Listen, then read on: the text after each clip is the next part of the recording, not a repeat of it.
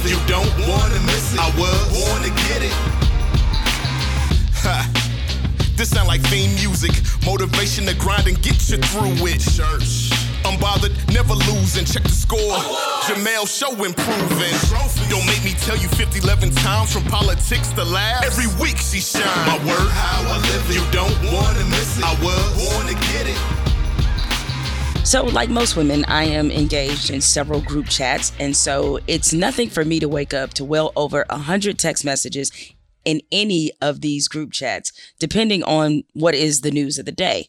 That news could be somebody's man ain't acting right, somebody's kids ain't acting right, somebody's boss ain't acting right, or generally the world just ain't acting right. Last week, I woke up to hundreds of text messages because the world, specifically the internet, was out of pocket over some photos and a video that were released on social media. And the word of the week is privacy. Just give me a second to speak. It's the word of the week. Yeah. Now let's just be grown here for a minute. Last week, some video and still photos of actor Jesse Williams and his man parts made the rounds on social media. And it had that brother trending for days. Now, you know when somebody, especially a man, is trending on social media for his man part being exposed, it's either because there are really positive reviews or really negative reviews. There are never any ambivalent feelings towards these things. And Jesse, who was on this podcast in season 1, let's just say there were a lot of rave reviews about what people saw. Now, Jesse is starring in the revival of a Broadway play called Take Me Out, which is the story of a Black gay center fielder who is grappling with his identity and how that fits into the world of professional baseball. It's a play that explores homophobia in sports, racism, class issues, and is generally regarded as very thoughtful work. The play mostly takes place inside the locker room of the fictional team, the Empires, specifically the shower area. Several cast members are naked during a good bit of this performance, and even though the theater locks up people's phones, somebody was still able to sneak theirs in and film Jesse completely naked.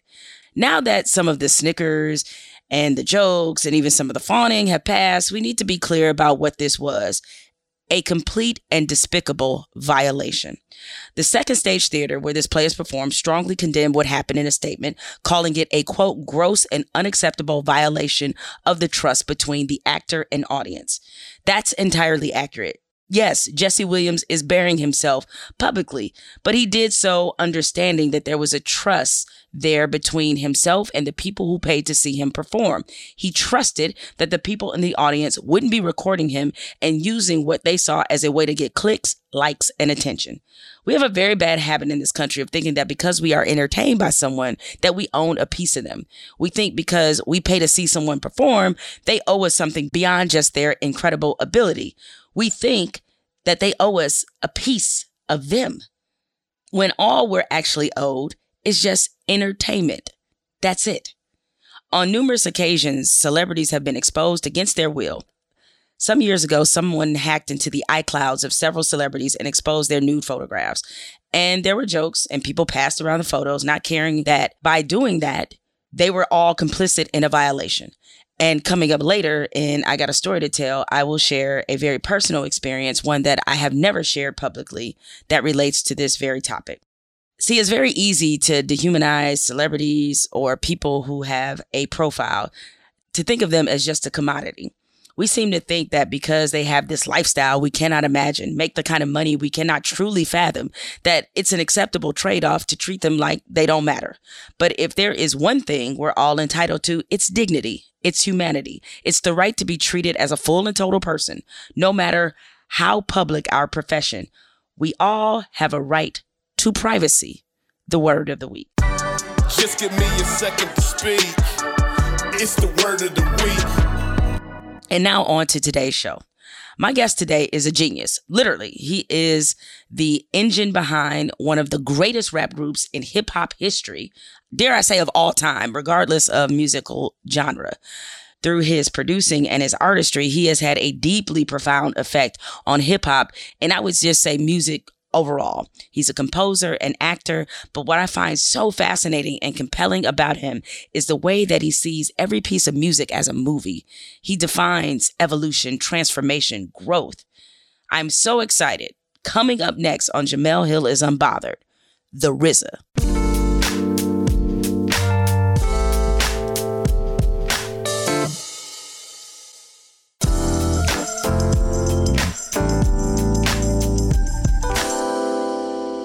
RZA, I'm going to start this podcast hoping you can settle an argument that my husband and I literally just had a few nights ago. So we were talking about A Tribe Called Quest and what a classic album Midnight Marauders is. And he said he didn't think that it was that many hits on that album. And I'm like, what you mean they don't have any hits? And I named Award Tour, Oh My God, Electric Relaxation. And then he said, Oh My God was not a hit. And I am arguing with him. I'm saying, Oh My God was definitely a hit. So we're just going back and forth. But it got me to thinking about a question that I wanted to ask you. What in your mind constitutes a hit record? Wow, good question. I mean, what makes it a hit in the reality is the longevity of the song and how the listener returns back to it and how new listeners discover it. So in that capacity, there are songs that you may have missed on somebody's album, right? Or you may have discovered as an album track, and eventually as years goes on, it becomes the big track that when you go to the concert, you need to hear, right? Like Bohemian Rhapsody, for instance, you know what I mean? Probably not was considered a hit in its creation and a hit at the time, but it's such an iconic rock and roll opera type of production that it's a hit. It's a movie now. You know what I mean? Yeah, I mean, I don't want to sound like old woman yelling at cloud or sound like how my parents sounded when they were talking about me and my music, especially as hip hop was emerging. And I'm sure you've heard this too from the older or previous generations. When hip hop artists were doing sampling, all they would say is they're not creative. They're just stealing the music that we had. And it's interesting because these days, I just don't really feel like there's a lot of timeless music being made now. I don't know if it's because my sensibilities have changed, but you're the professional, you're the expert. So I would love to hear your opinion about whether or not you think there's actually timeless music being made right now. I mean, of course there is. There's always going to be timeless music being made because it's speaking to a generation that's going to grow and live and be older, and potentially that music will hit the ears of their children and so forth and so forth. So you look at hip hop, yeah, hip hop was sampling, from Al Green, James Brown, and Otis Redding, and even me, I was digging deeper into old stack songs that was not considered hits, right? Like if you listen to a song like with Wendy Renee Tears, or even the Charmel's, As Long As I Got You, which, becomes a sample for Cream. It wasn't a hit record. It was a recording that they made, but it still was a hit record. But it took another generation to reinterpret it. You look at Dolly Parton, I Will Always Love You. And then you look at Whitney Houston turning it to one of the biggest songs in the world. But it was still what it was. You look at A Rainy Night, on the Midnight Train to Georgia, that was recorded by, I think, this white songwriter. It not even 50,000 people heard it when he did it. Gladys re-records it, and it's a timeless hit. So music is like that. And I think even now, there are songs being recorded by artists, whether, Drake music, Lil Wayne music, Kodak Black, and A Boogie, you know what I mean? Of course, Kendrick is out there. J. Cole is out there. Young Thug is out there. So for us, it doesn't hit our check boxes based on what we've been exposed to. But for the young people who are exposed to it now, this is their entry. This is their vibe. And the best of that will translate on to another generation. The worst of it will disappear. It's just like in anything. Like there's, you could go back and maybe radio plays the top 100 songs, maybe the top 1,000 songs is being played, but there's millions of songs. You know what I mean? It'll be interesting just to see how we look at things 20 or 30 years from now, because streaming has just changed everything. You know, there are songs that when I look at the streaming charts and I look at what's number one, and yeah, there's a lot of songs that are in that top 10 that I'm familiar with, but there's also 4 or 5 songs that I've never heard of before. You know, like I'm thinking, where did that come from? So I think it's going to throw a lot of the metrics off when we look back on this particular era. Right. I'll use a sports analogy. I think we used to look at passing for 5,000 yards among quarterbacks as being a really big deal. But because of the way the game has changed, you have somebody like Matthew Stafford, and you know whether or not he should be in the Hall of Fame is not central to what I'm about to say, but he's thrown for 5,000 yards in a season. And as people are having this argument about whether or not he belongs in the Hall of Fame, just to put that 5,000 yards into context, and this is no disrespect, but Jameis Winston threw for 5,000 yards too. So throwing for 5,000 yards just doesn't mean what it used to mean. And I feel like the same thing is kind of happening in music. What's your perspective on this? Well, you said the word. It's perspective. It's how we look at it now and how it's going to be looked upon later. Sometimes genius is not discovered until later. You know, Mozart and Bach and them was writing it. They was actually the outliers. Like, it was like, oh, this Mozart, he's crazy. He's not. We don't want this. And the people who didn't want it, most of them are disappeared in history, and he still stands. You know what I mean? So, you know, measuring greatness is difficult, right? It's more difficult for the layman. The measurement of greatness should be measured against itself. Like, you know what I mean? Like, you don't put a diamond up against the rock, right? Because you just know that, you know, for what a diamond is supposed to be, this rock is not the measurement stick. You have to put a diamond up against the diamond, right? And say, oh, well, this one is more clearer, and that one's more cloudy. Okay, this clear one is a better crystal. So I think, you know, you look at music or sports or anything, you gotta, you know, at first have the proper measuring stick, you know what I mean? And then you could evaluate. The Tribe Called Quest, who started this conversation with us, that was a great album, you know what I mean? Because it inspired others. Others copied after they did it, you know what I mean? Electric Relaxation, if you look at hip hop, it actually was never that pattern of a sample structure, right?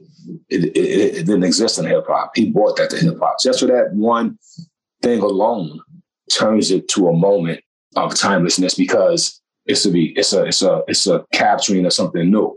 You go back to, I think Pink Floyd did a song called Money, right? Which became a hit in 7 times. The 7 time is a count that is not supposed to work, and especially for rock and roll. But they did it. Money, dun, dun.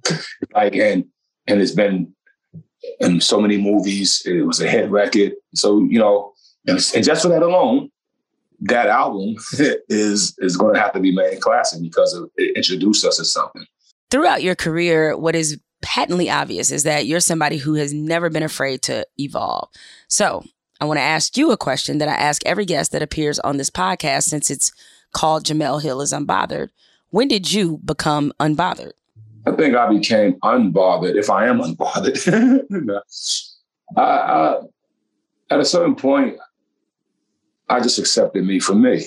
It could have been during my Bobby Digital years, because that was probably when I caught the most negative criticism of me from those who didn't understand. But yet, there was a whole new attraction to me for those who did understand. And it was different people. It was like just a different crowd was showing up to hang out with me. Even when I was doing Gravediggers, it was like, it wasn't my homies from the hood that was, you know, that pulled up in the Benzes. It was people that walked up. You know what I mean? People that skateboarded up. You know what I mean? People that had tattoos and spikes in their hands or whatever. I was like, okay, I'm attracting them right now. All good. Because that's what art does. You never know, you know, it's subjective, right? I mean, yes, it's subjective, right? Yeah, it's subjective. Subjective. Mm-hmm. Yeah, subjective. It's like, you don't know who it's going to affect. And when that started happening for me, I became unbothered, as you asked, because at the end of the day, I was like, yo, everybody don't gotta like me. I better like me though. And I better know that it's only me. It's only one of me right here.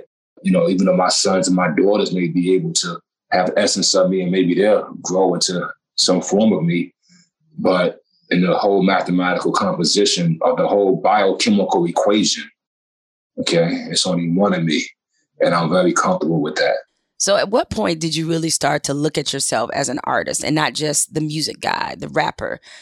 When did you just look at yourself and say, you know what, I'm an artist. I'm not just this one thing or this other thing? It was during the same period. When the Bobby Digital creation, I had to accept that although hip hop is keeping it real doesn't mean keeping it street. You know what I mean? The streets are real. And I came from the streets and Wu-Tang came from the streets. But in all reality, we was always mixing in our mythology of comic books, chess, kung fu movies. So really nerd culture was still blended in this gangster life, you know what I mean, that we was living. Because, somebody like Method Man would be outside chasing down a car to try to sell some crack, right? But yet when he's in his crib, he's playing on a video game or he's flipping the pages of a comic book.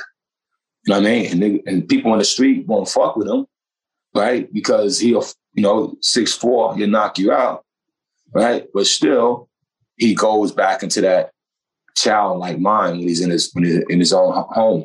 So that nerd culture thing. So as an artist, when I said to myself, I'm an artist, is when I created Bobby Digital, because I'm creating something that can't be tangibly connected to the streets, can't be tangibly connected to the keep it real concept of hip hop, because it's all imagination now.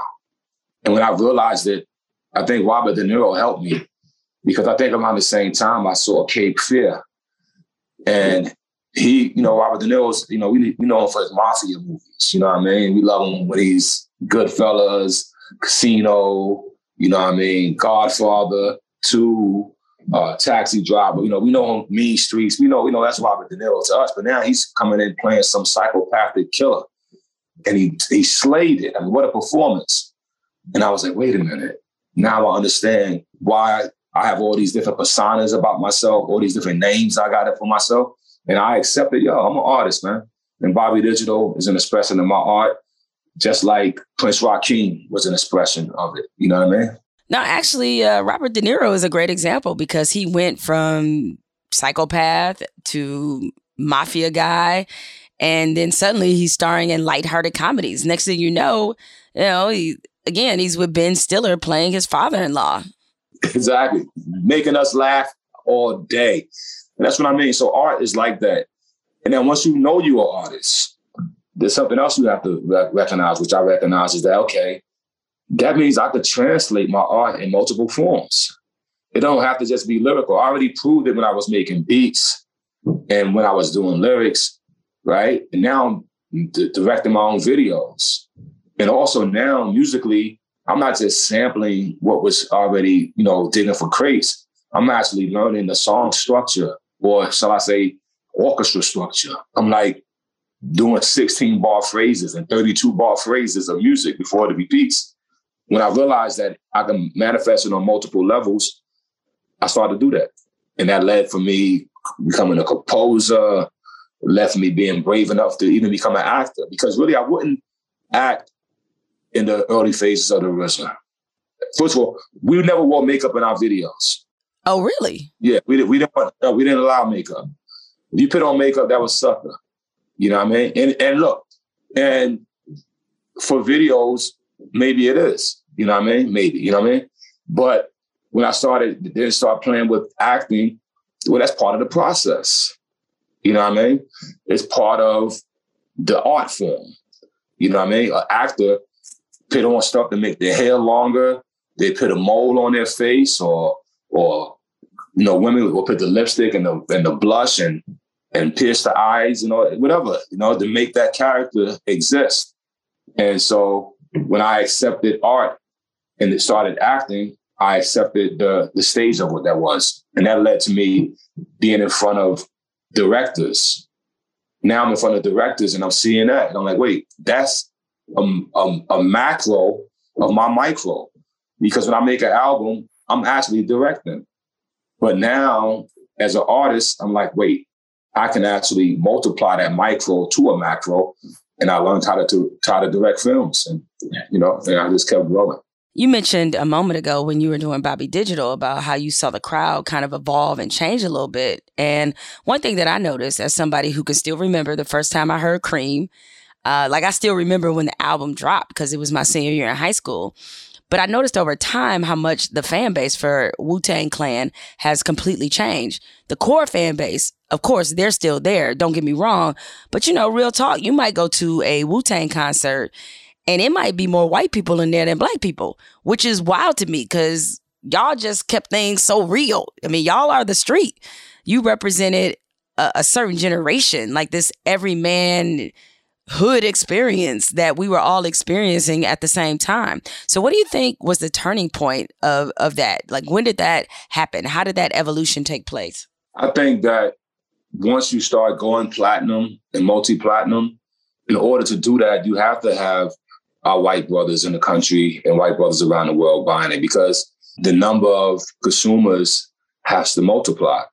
And eventually, if you look at, just America alone, if you go to any hip hop concert, you're going to see more white brothers now than blacks. You know what I mean? Most, you know what I mean? You'll get some artists in some territories where, it's like there's a lot of blacks. So let's use Atlanta as a template. So now in Atlanta, at first, it was mostly blacks at Wu concerts, right? And our fan base wasn't in the, a couple of thousand. Like, it wouldn't be like 8,000 to 10,000 people standing there in the beginning. You know what I mean? Because first of all, it was the South and it was the black fan base. But as years went on, that fan base increased, but it becomes 50-50 at one point, 50% black, 50% white, because now that population is joining. But then in some cities, like now, if you take it back down to to Utah, where, of course, the population is mostly white brothers there anyway. But we did a concert in Utah, 10,000 people, and maybe it was 300 blacks there, 500 blacks. You know what I mean? So basically all the black people in Utah came to that concert. I think hip hop just did that. I think hip hop expanded itself outside of our culture and attracted young people from all walks of American life. And I think it happened for us in 1997. I think we did the tour of Rage Against the Machine, and we was playing every night. It was 30,000 people a night. And that, I think, helped us kind of, without a radio success, it helped us grab a great audience of our white brothers. And they've been with us since. And then I also remember when the Asian brothers would actually show up. And of course, Wu-Tang, is from Asia, right? It's the name comes from their culture. And I think it also allowed them to feel included into hip hop. You know what I mean? And knowing, like, wait a minute, here's some guys, and I don't know everything they're saying. I do know what chess is. I do know what kung fu is. I do know what comic books are. You know what I mean? So that, I think, attracted them as well. And then the culture of the revolutionary culture of Wu-Tang, we talk about mathematics and spirituality. Now we're attracting Native American. And I just remember that when it happened, I just remember looking out in the crowd and I was like, wait a minute, this is some of Jesse Jackson Rainbow Coalition right here. You know what I mean? And I was actually proud of the moment because as a young man and a young artist, it felt like America was ignoring us as Black men and women and ignoring our art and downplaying it as if like it wasn't real. It didn't deserve to exist. And when you see the young people accepting it, it makes you, it was meant to exist. Not only does it deserve to exist, it was meant to exist. And it multiplied. And to now, it's the biggest form of music in any culture. Any rock and roll guy you meet has hip hop in his vibe now. You know what I mean? Or hip hop is somewhere present. And, you know, the biggest country songs had some hip hop in it. You know what I mean? Yeah, I mean, seeing the evolution is, I guess, you know, I know you welcome it, obviously, but in a way, is it very surreal because hip hop was always meant to be a rebellious art form that was supposed to stand not necessarily on the outside, but it was meant to be the resistance. It was meant to push. It was meant to be the disruption. And to see it so widely mainstream, it's almost kind of scary to me. I'm thinking like, wow, how did that happen? Well, I would say no. It was both. It was disruption. It was the revolution, but it was also just the fun. Like what KRS-One said, he says, we're not starting violence. We're just having fun. Scott LaRock and KRS-One because, you know, he became a scholar. His first album got out of name, my 9mm go bang. But on his second album, it says, yo, I'm a philosopher. What's your philosophy? You know what I mean? And so that's part of growth, right? Even the revolutionary, right? If you think about, look at one of our greatest revolutionary, Malcolm X, right? Who did so much for our culture. He was very pointed and fiery in his earlier speeches, but as he got older and mature, he tamed some of that, right? And his academic nature, empathetic nature, started to manifest itself. And to the point that even though his message was to us, white people are now in his audience listening to that message. Because in all reality, the truth has no race, color, creed, sex, or gender, or anything. It's truth. It's available to everybody. Music is also that. It's a universal language. It always existed in both forms. One thing I would say about hip hop that we should all embrace is the foundation of it, starting out up there in Boogie Down Bronx or starting in the 5 boroughs of New York. And you got some people say, well, we was in Queens doing it, we was in Brooklyn doing it. But let's say starting in those 5 boroughs, right? And being really a product of young Americans. It's definitely that.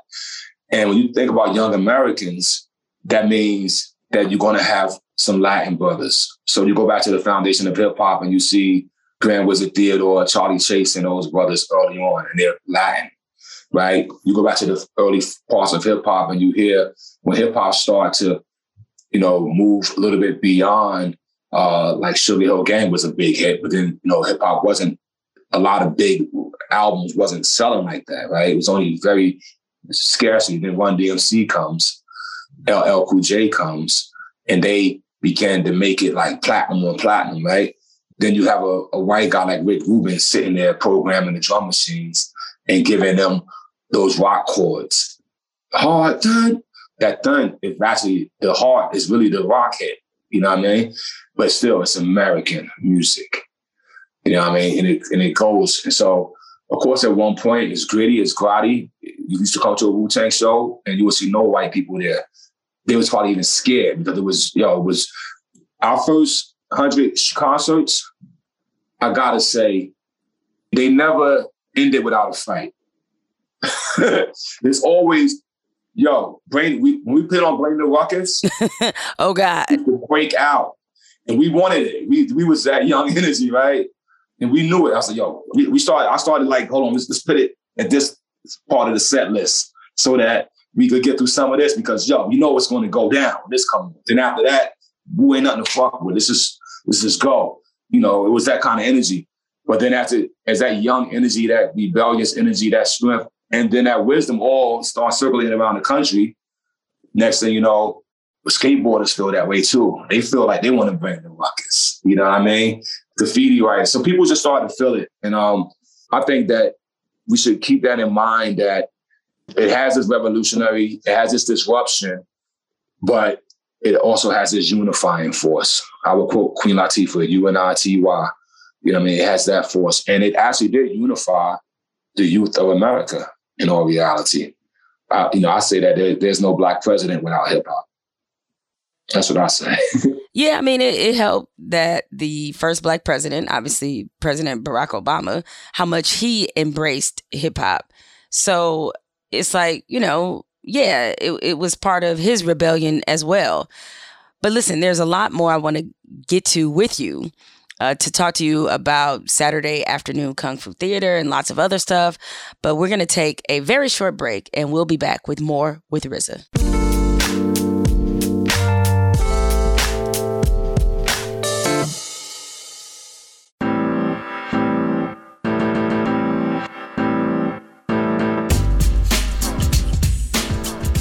Earlier in the show, I discussed how somebody filming Jesse Williams during his nude scenes on Broadway was a serious violation.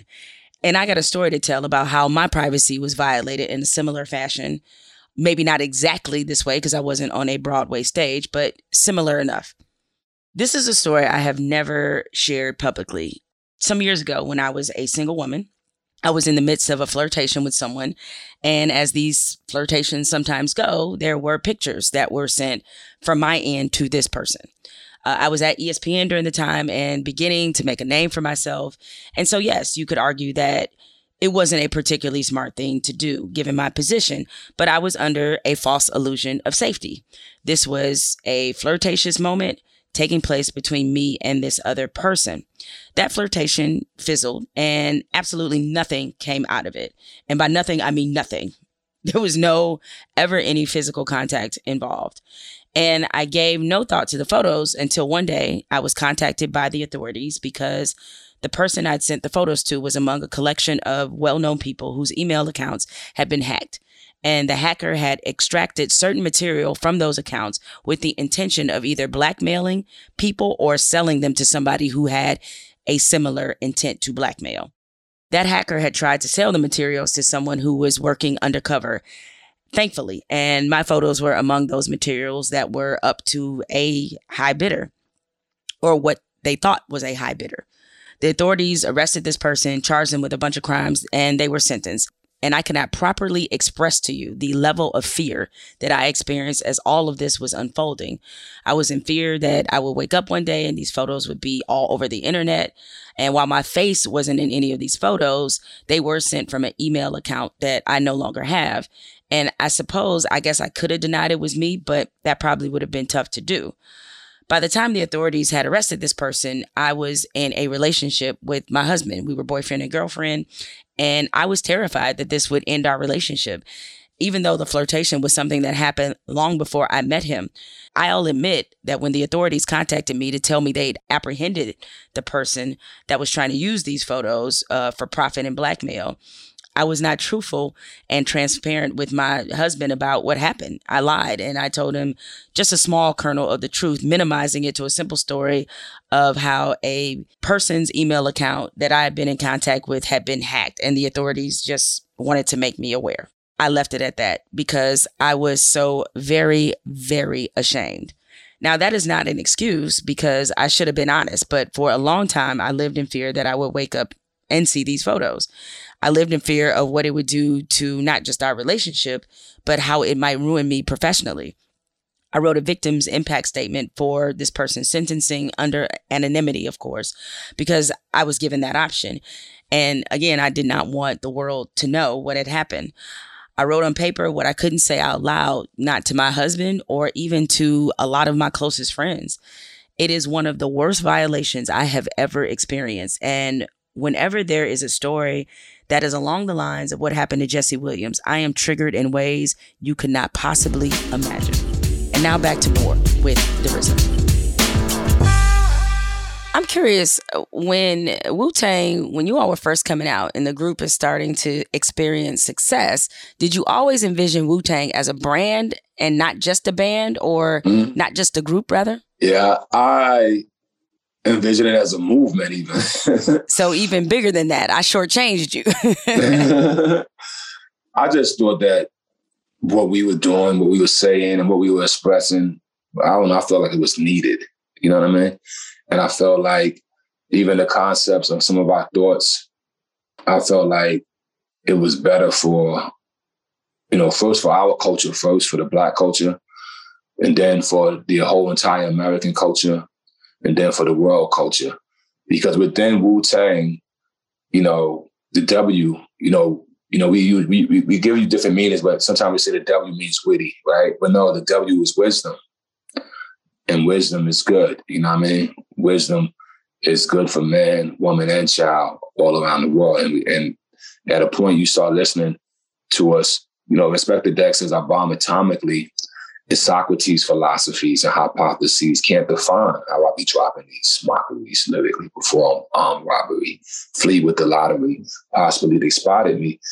So when he says Socrates' philosophies can't define it, he's making the claim that what we're doing is deeper than the old Greek philosophies. It's purer because it's now, and it's the youth speaking to teach the truth to the youth, you know what I mean? It's like it's here, ODB, Wu-Tang is for the kids, you know what I mean? Method Man, let's go inside my astral plane and find out my mental is based on instrumental records so I can write monumental. It's like all this energy is there. Lyrics on top of lyrics, waiting on royalties take too long. It's like waiting on babies. It's like it makes me want to slay. Like all the reality being stuffed in these rhymes. I thought it was going to be like, when you're young, you want to take over the world. and this is like my way to do it. You know what I mean? But felt that let me say this real quick. I don't know if I've ever said this before out loud. And I guess as you get older, you start saying shit, right? But at one point, I thought I'd be a great person to rule our world. Like that's how much I felt like, because I care. I felt like I care. I felt like I understood our nature of man, woman, and child, black, brown, red, yellow, and white. And I felt like, the Wu-Tang, the translation is men or man who deserves God. You know what I mean? So you have to be deserving of God. And that's through your personality, through your creation, through your empathy towards others, right? And through your ability to govern others, right? Because a king is, someone who sits upon the throne and rules wisely and justly. The R in my name is for ruler. So I was like, I should be a ruler. And a ruler is not just a ruler who's ruling you, but a ruler is also used to measure. You know what I mean? To measure the situation and understand that everything could go zig, but we all still will find ourselves facing a law. And if we know that we're going to face a law, right? No matter, I use Allah as the proper name I use to describe the creator of all things, and we all got to face that, whether we believe it or not. You know what I mean? So will Wu-Tang be able to guide us back to that? You know what I mean? Would I be able to help lead that guidance? So could have been pretty egotistical. I met other artists who felt the same way. I remember talking to X, and he was like, he felt like he was, the second coming that we needed. And I think at every given moment, it's because of art itself that every artist in his own way are right about that, because they're adding on the piece to the puzzle. Well, I guess you could also argue that if you didn't think that way, that wouldn't make you great at what you do, because you have to have a certain level of confidence to do what you do. I agree. Yeah, so it makes sense. I want to ask you about Old Dirty Bastard. One of the most memorable performers in hip hop history. When you think about him, what sort of moment or memorable story that you always think about or constantly go back to whenever you think about ODB? Well, for me, since he's my family, I actually think about us before his name was ODB, when his name was just A-Son Unique. And we would just sit up all night and look at the stars and wonder what made them, and talk about the distance of the sun from the earth and how long it takes light to reach us, and what's happening in that period of time when the light is not there, even though we don't never not see it there with our eyes, but it's still time to get there, right? It's still time of a travel to talking about what we can be when we grow up to be men. Are we going to leave an imprint on the world, dreaming and trying to actualize the dreams? When I think of him, I think of that. And I think of it often. I'm blessed to have so much love for him that, he actually appears in my dreams. That's why I just share it with your audience, because as we get older, then, some people we're going to lose tragically in our youth, like ODB is a tragic loss in the youth. And you wish he was here physically enjoying this growth that it was able to manage to maintain as Wu-Tang. Then as you get older, people pass the guards, your parents pass on, your grandparents pass on, and older uncles pass on, and you become the people that take their place on earth, because you're now somebody's uncle and somebody's parent and somebody's grandparent. And I just want to share that with that love is strong, it seems like the people visit, are in your dreams. You know what I mean? Just to give you that boost of love. And it helps, I think. I know it helps me because in my dreams, me and Old Dirty still go get a 40 ounce and talk about dreams and even chase girls in my dreams. So. Don't tell your wife. Don't tell her. I tell her, I was trying to let her know. I had a great dream last night. Me and Dirty was, hey, that's the beauty of it. I think, it's something. I'm just sharing that with you because I think it's special. A lot of my Wu brothers have been losing our parents. Rest in peace to Miss Woods. Raekwon has just lost his mom's top of the year, and I just want to say this. We got to be grateful for each other and grateful for each other's mothers, right? Even the mother of your husband or the mother of your best friend, they put up a sacrifice to bring that life here and to nurture that life to be what that life is to you. You know what I mean? And so that love has to be strong. And if it is strong, like I said, you'll get those dreams that'll give you those moments of joy to help you deal with all this pain. So I'm going to get out of that chamber, but I just want to share that with you. Well, no, I think that was a beautiful thing to share, but it does lead me to a question to ask you about your mom, because I know that, you've lost a parent as well. You lost your mom. Yeah.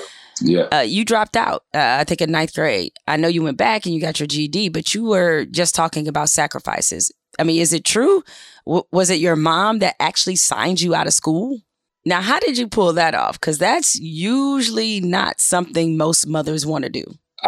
She asked me straight up, like, the people, people like sending all the letters and told them to come in and, we sitting there and, they asked, she looked at me, what do you want to do? Like, seriously, like she knows that. I think she knew that about me. If I say it, I do it. You could send me to, how some kids, you ask them to do something, they won't do it. You could ask me 10 times and I'm like, yes. My little brothers send me to the store. You know what I mean? I'm that guy. Like I'm always, you could depend upon me. You know what I mean? And I think when she asked me, what do you want to do? I said, I want to do music. And she was like, okay. And she signed that. She believed that I was determined in my convictions of this is what I'm going to do. I'm not going to go waste myself. And I signed out and I started chasing music and creating and took a GED a year later, to show that I'm not, passed it with flying colors, signed up for college, got accepted to college. Just after I passed the entry test for college, I was like, I know I could do that, but I'm not going to do that. I'm going to do something different. And I took it to the other way. But yeah, my mom's, she rolled with me on that. Well, it's surprising to learn, not necessarily about your mom, but, as you mentioned, like you got your GED a year later. I mean, clearly you have a thirst for knowledge, but I'm guessing you just didn't like school? Yeah, I'm the type of dude that would cut school and study at home. It'll be like 5 people in the crib and we reading math books and reading the books, but we all hanging at home in my room, a couple of girls there, of course, but we are actually putting the study in. We're not doing it. I showed up on Fridays and hit 95s on the test, and everybody in the class like, how the fuck he do? Excuse my language, but how he do that? It's like, first of all, my memory was very good. It still is pretty good. Blessings on that. Don't have a photographic memory, but have a very strong memory. I realized that. And it's been, that's one of my superpowers. But like you said, thirsting for knowledge, not wasting time. So school structure didn't work for me. And I don't think it works for a lot of people in all reality. You got to want to learn. You can't be forced to learn. You know what I mean? And school sometimes forces you because of its structure. And the structure sometimes is disruptive to the student. Even in our culture, Western culture, we read the books a certain way. You ever notice, like, I got enough children to know that sometimes the children start this way automatically. And we force you to reverse it. But yeah, you go to the other side of the world, even in China, where you see their academics is beating the mess out of us. A lot of these countries are beating us, and they do it this way. So that reversal may have an equation that we don't understand. I have someone in the family that having a hard time speaking, a child, right? And, they're like, well, we got to take him to a therapy. This child's 2 years old. We're not speaking yet. And I just said to the mom, I was like, it might not just be speaking because English is not making sense to her phonetically. You know what? She be watching all these anime things and do be making a lot of sounds and stuff like that. So like I said, she's probably speaking a different language. You know what I mean? It's probably, you don't know that your child may not naturally be born to speak English. You know what I mean? English has to be something that's taught, and it's not an easy language even, in all reality. So I'm just saying that to say that sometimes our system and our structure forces us not to be successful academically because of that structure. And we should take a look at that as a society. Yeah, I mean, because as you know, what frustrates most kids is that you wind up being forced to learn things that you have no aptitude in or don't even like, right? Mm-hmm. But because they have to check off certain boxes, like I was always terrible at math, right? Just terrible at it. Part of the reason I became a journalist is because it didn't involve math. I love writing. I love language. I loved English. I loved reading. I love storytelling. And like you, I grew up reading comic books because the stories were so good. So, but that kind of aptitude is forced into a structure that doesn't necessarily fit where your creativity is going. And sometimes we can definitely torment kids in school. Yeah. I mean, with all the additional nonsense, and only when you get to college, it's where you realize how much you really didn't need. Right. You're like, wait a minute, I didn't even need this. This is messed up. But I'm curious though, given that by your own explanation, you were somebody who had the ability, like you knew what you wanted to do. So when did you first realize that you loved music? And when I say loved music, I don't mean love it in a way that I love music. I mean, loved it to the point where it was this burning desire in you that this is what I want to do. When it was all I wanted to do. It was like when you wake up in the morning and you wash your face and you go to your turntables. But was it like a sound you heard or music? Like, was it an influence that made you say like, yo, this is it? Oh, I mean, when I first heard hip hop, I was, I feel like I was 7 or 8 years old. And I went to a block party with RZA, my cousin.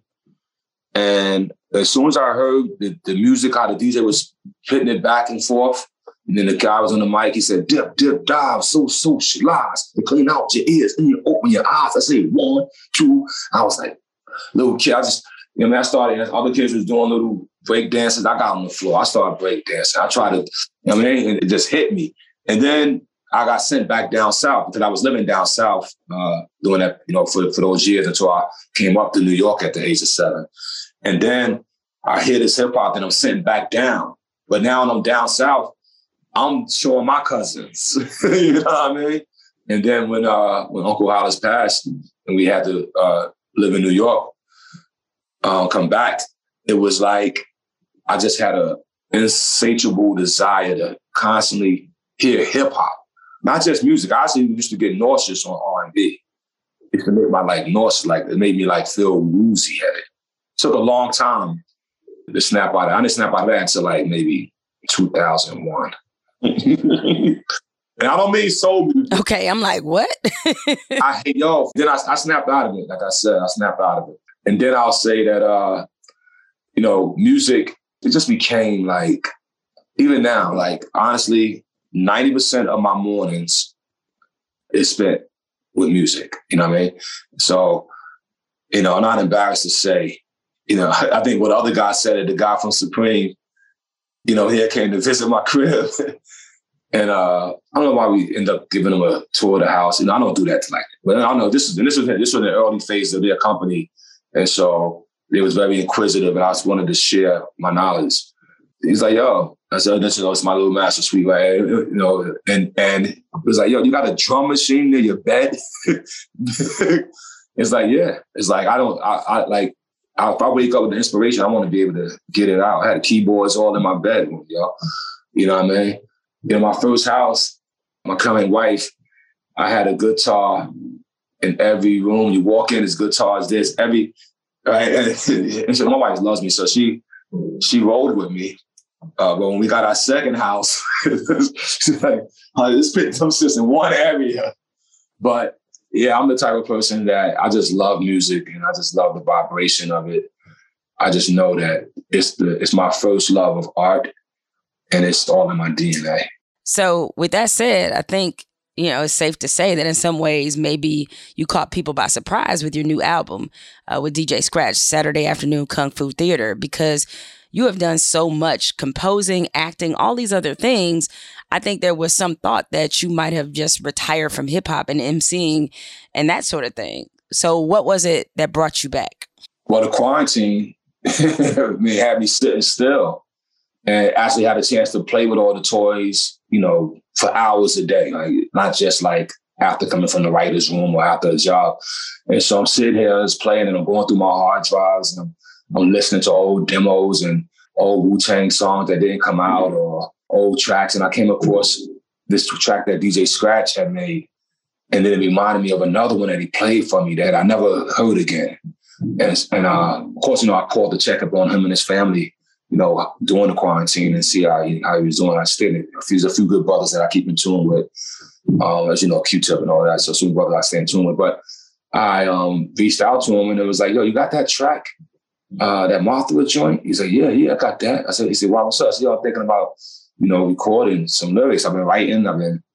He was like, yo, I got mad joints. I got a whole bunch of sound that only Wu-Tang would sound right on.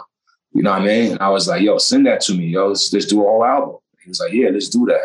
And he sent me the tracks. And, 3 or 4 months later, I had wrote everything I was going to say. And I demoed it and sent it back to him. He was loving it. He's like, yo. And then I just did it. And for me, going back to the love of music, my first love was MCing, right? That was the first thing that I did. I'm an MC before I became a producer and all that. And I think that's because because as an MC, you control yourself. You don't need nothing else but yourself. And hip hop itself started with just a DJ controlling the beat and an MC controlling the mic. And me and Scratch did this album with that same concept. No money was exchanged. There was no talk of businesses. You know what I mean? It was just like, yo, we're wrong, 50-50. Let's just do it. And we did it, yo. And I'm proud of it. And once again, why, right? I guess your question is why? Because you're chilling already. So I could first say it ain't for no money because there was no money. It was like we made a deal. I went to a label to get a deal or nothing. You know what I mean? It was just like, yo, I did it just for two reasons. One reason I did it because we can do it. You know what I mean? I think what you call him said in verses when Erykah Badu was versus Jill Scott, Erykah said something like, yeah, I got all these songs here. And Jill was like, girl, share them. We are meant to share. It ain't meant to be. And I was like, yeah, she's right. I'm gonna keep going. I'm gonna get it out. I took what Jill said and I took that to my own heart. Like, she's right. Like, you're not going to find what RZA's going to say in somebody else's mouth because they're not, whatever reason why, whether it's not their experience or they didn't think of it that way. Or maybe they're making it for a different reason. If I can make it for no reason, but just the idea to make it and share it and hopefully give the listener a moment to feel what we felt at 3:00 on Saturday afternoons when we would leave our streets and leave the drugs and leave the hustling, leave the sports on the concrete of this projects and go up and watch those Kung Fu movies and then come back outside and play with each other. It's like, if I could put that chi back in the world, add a little bit of my wisdom, why not do it, right? There's nothing to stop me from doing it, right? And so why not do it? And so, boom, here it is, Saturday Afternoon Kung Fu Theater. Very proud of it. I hope people that's listening to your podcast take some time to check out a couple of songs on it and vibe out with it, yo. I think it's some good hip-hop health in it. Well, before I get to this game that I play with every guest that appears on the podcast, I'd be remiss if I didn't ask you the question that I know you are asked quite often, but nevertheless, I'm compelled to ask it anyway. Will the general public ever hear Once Upon a Time in Shaolin? There's a possibility. Depends on how many years you live. Is this going to be like the Kennedy investigation where I think it was like 75 years or Yeah, like some crazy number. Yeah, it's like an 88 clause in it or something like that. Yeah, well, we'll never see what happens, I guess. Well, all right. So we basically have to be immortal in order to ever get to hear this album. Let's be optimistic. Let's, okay. If, there's a chance. There's always a chance, right? Yeah. Yeah, all right. It's like Dumb and Dumber. So you're saying there's a chance, right? But before I get you out of here, RZA, thank you so much for giving all this time that you've given me. But there is a game I play with all my guests. Very simple. It's called This or That. The choice is yours. You can get with this or you can get with that. You can get with this or you can get with that. Now, I give you two choices. You pick one. And let me just warn you, this is where the real controversy often happens.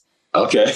So, because people love when people have to pick between two things, and ultimately that becomes the headline. So, we're talking Kung Fu movies, since we were just talking about that. Enter the Dragon or 36 Chambers of Shaolin? I'm going to say Enter the Dragon. Now, I'm actually shocked you said that. I thought for sure you might pick 36 Chambers. Yeah, that's why the album's called Enter the Wu-Tang, 36 Chambers. I see what you did there. You had the right two. Those are, anything else would have lost to 36 Chambers. All right. Well, we'll keep with that theme. Master of the Flying Guillotine or the 5 Deadly Venoms? 5 Deadly Venoms. Yeah, other than Enter the Dragon, I think 5 Deadly Venoms is my favorite. Nice. I love that. Okay. Harry, who you played in Nobody, or playing yourself on The Simpsons? Oh, man. I'm going to go with Harry. I like when I could be somebody else. Yeah, but I mean, The Simpsons is like, not that many people get to be made into a character on The Simpsons. I know that was kind of surreal right there. Snoop, Common, and that was The Simpsons is crazy, right? How we grew up with it, and then one day they drew my face in The Simpsons big lips. Now we're talking phrases. Diversify your bonds or Wu-Tang is for the children. And I know that probably has some sentimental value, obviously. I'm going to say Wu-Tang is for the children. Even though diversify your bonds, you better do that. And finally, protect your neck or Cream. Ooh, nice. For me, I'm going to say protect your neck. It's the foundation. I know you're like, you better say Cream. No. And speaking of which, is it true that Cream wasn't the original title, that wasn't what it was supposed to be called? Yeah, it had a few titles, but as far as Raekwon and Deck being the MCs on it, because we had other MCs on it, trying it. But their first version of it was called Lifestyles of the Mega Rich. And then we changed it. And they changed the lyrics because before it was all this mafia, Gigante, and it was like a lot of mafia. And Deck had some lyrics on it. I just say this last thing before we go. Deck had some lyrics on it that was so descriptive and describes him, how deep he is in his heart. He said a verse, my old dad passed away when I was 6. I sit and reminisce with old family flicks and try not to cry, hoping I survive this and pray to the Heavenly Father to let me get by this. But we got the white male taking over the black male, and then they railroad the black male to jail. With stick-up kids, corrupt cops, and then it went to that, you know what I mean? And we had to truncate a lot of that energy out of it. But I just never forgot him when he said that verse. I said, man, imagine your father passed at 6 years old and you're just looking at the pictures and you're reminiscing and you're trying to get through it. And it goes back to his other line when he says, I don't know why I smoke cess. I guess that's the time when I'm not depressed, but I'm still depressed. And I ask, what's his worth? Ready to give up, so I seek my old earth. So now his father's not there. So the only one he could talk to is his mother. And that's a lot of us in our Black community, whether our fathers are passed or whether they abandon us. But he said, I seek my old Lord, who explains working hard can help you maintain to learn to overcome the heartaches and pains. I'm like, man, this dude. So anyway. Yeah, that's real special. Well, RZA, thank you so much for spending this time with me. This current project that you're doing, I know a lot of us hip hop heads who have appreciated the music that you made. We're just happy to see you back on the mic. So yeah. Thank you. Bong bong, peace. Yeah, we definitely missed you for sure. So RZA is getting out of here. Y'all know what's coming up next. Final segment, Fuck It, I'm Bothered.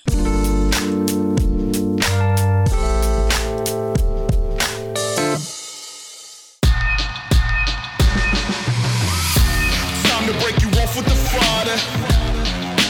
Fuck it, I'm bothered. Hit you with the spice that I offer. Fuck it, I'm bothered. One of my favorite stories from last week came out of Sri Lanka, where a group of protesters were so angry about the cost of living that they threw their politicians' cars into nearby rivers. Damn!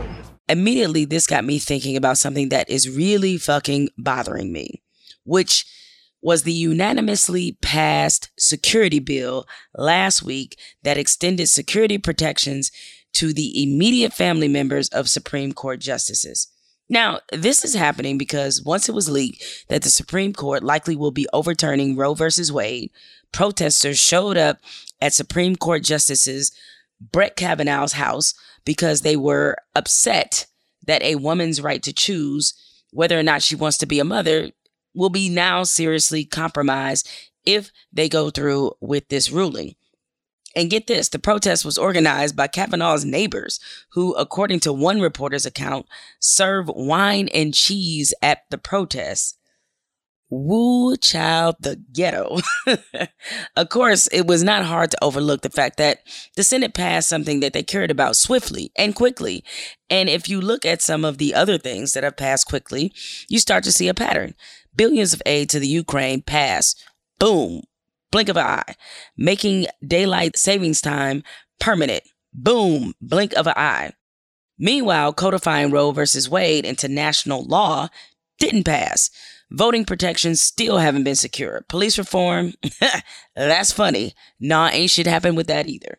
A huge debate ensued about whether it's appropriate for people to protest at someone's house, at specifically a Supreme Court justice's house.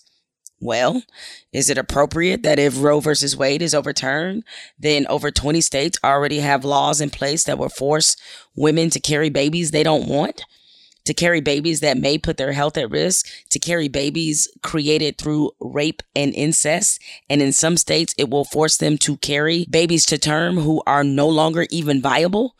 Is it appropriate that the justices are deciding to end a medical procedure that 70% of Americans approve of? Obviously, I don't think any justice should be harmed or their families, nor do I think their physical safety should ever be threatened.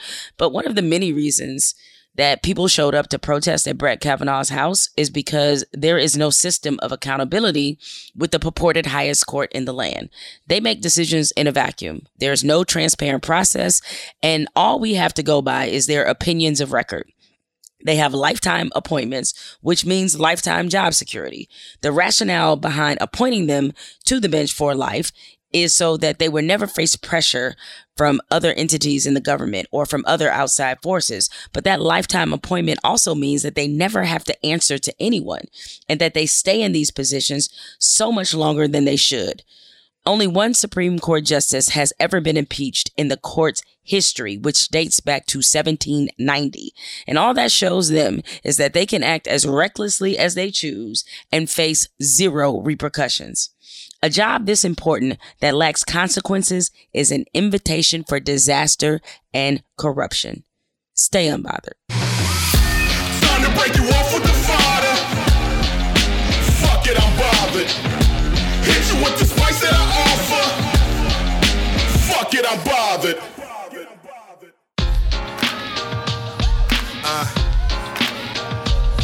My word, how I live it. You don't wanna miss it. I was born to get it. Jemele Hill is Unbothered is produced by Spotify and Unbothered Inc.